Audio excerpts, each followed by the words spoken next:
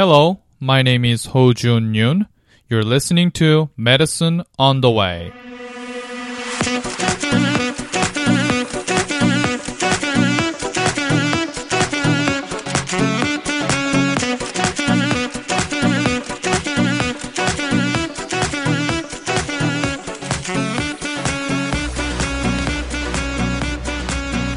It is August 2013, and this is episode number 13. And today's topic is Pseudotumor Cerebri. Pseudotumor cerebri, or also known as benign intracranial hypertension or idiopathic intracranial hypertension, is an increased intracranial pressure in the absence of a clear, distinctive etiology. This is a syndrome rather than a disease, so you may hear numerous pathophysiologies instead of an established one. Like I usually like to do, let us review some physiology of cerebral spinal fluid, or CSF, before we discuss pseudotumor cerebri. The cerebral spinal fluid, or shortly CSF, surrounds the central nervous system, which includes the brain and spinal cord. Not only it works as a protection to this central nervous system, the CSF provides buoyancy as well. You can imagine the brain and spinal cord floating in the CSF, and the significance of this is decreasing their weight. The brain is about 1,500 grams, but the weight decreases to 50 grams when suspended in CSF. Other functions of CSF include maintaining a constant volume-pressure relationship inside the head, removing waste products such as CO2, lactate, and hydrogen ions because there are no lymphatic channels. The average intracranial volume is about 1,700 milliliter. The volume of the brain is from 1,200 to 1,400 milliliter, blood 150 milliliter, and CSF from 70 to 160 milliliter. Therefore, CSF occupies about 10% of the intracranial volume. CSF is produced mainly by the coronoid plexuses in the lateral, third, and fourth ventricles at a rate of 22 milliliter per hour.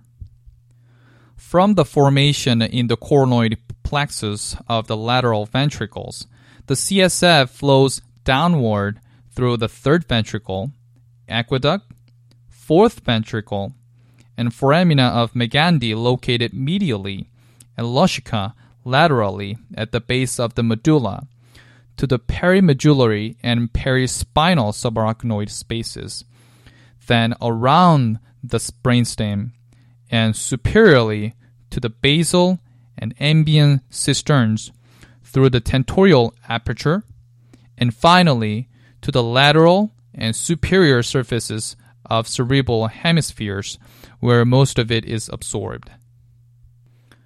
A term, transmental pressure, is the pressure difference between the ventricles and the subarachnoid spaces, which is usually slightly above zero.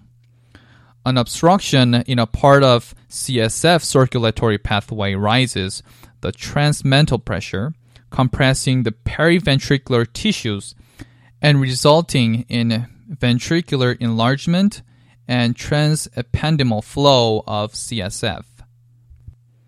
CSF is absorbed by arachnoid villi.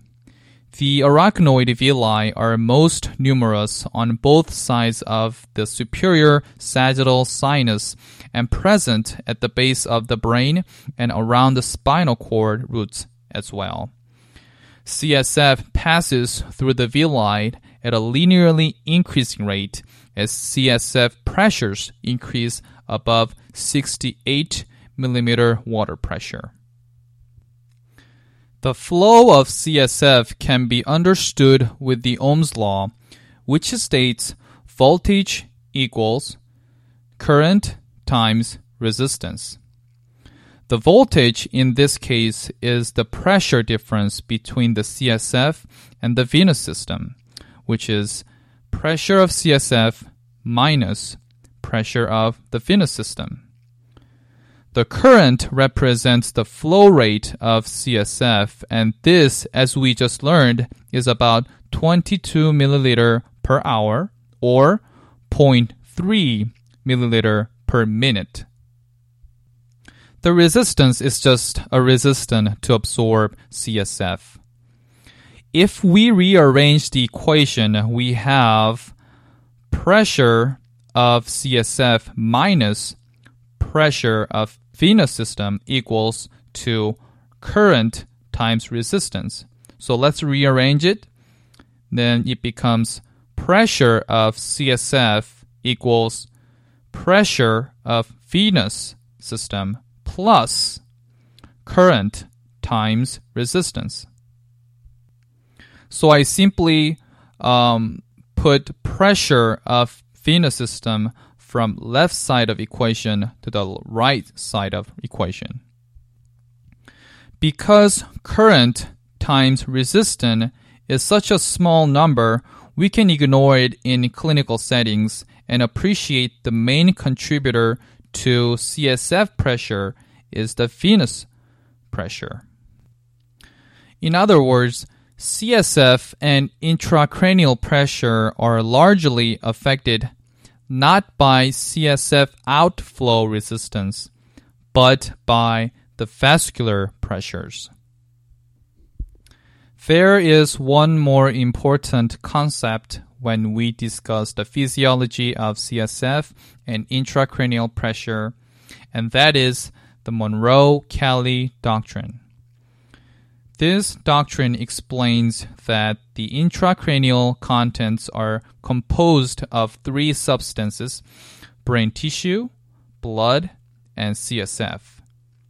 Confined in an intact and rigid cranium, an increase of any of these three components elevates the intracranial pressure. Therefore, to maintain a certain level of intracranial pressure, the other components have to be sacrificed when one increases. For instance, when there is an increased production of CSF, either brain tissue has to be displaced or blood volume has to be decreased, or both. The Monroe-Kelly doctrine has to be understood with intracranial compliance. Intracranial compliance is simply changes in intracranial pressure for a given change in intracranial volume.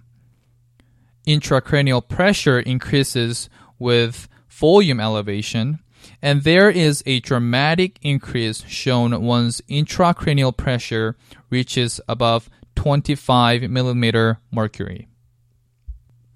The most widely accepted pathophysiology of pseudotumor cerebri is an obstruction in the venous sinuses.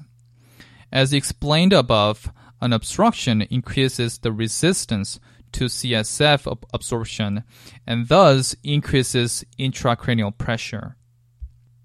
However, we do not know yet what the nature of this obstruction is. Some suggestions of the obstruction are thrombolism from anticardiolipin antibodies or venous stenosis. Others include impaired absorptive function of arachnoid villi, intracranial venous hypertension due to increased intra-abdominal and cardiac filling pressures, and an excess of extracellular fluid within the cranium. There are more causes of pseudotumor cerebri, including chronic pulmonary disease, systemic lupus erythematosus, uremia, hypoparathyroidism, hypothyroidism, Addison disease, vitamin A toxicity, excessive doses of tetracycline, and oral contraceptives. The signs and symptoms of pseudotumor cerebri include headache, papilledema, in the absence of focal neurologic signs, CSF abnormalities, ventricular enlargement, and intracranial mass.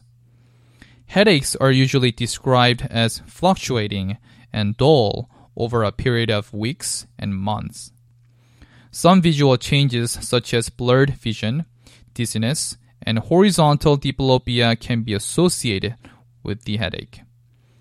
Unilateral and bilateral abducens palsy and fine nystagmus on far lateral gaze are other clinical findings.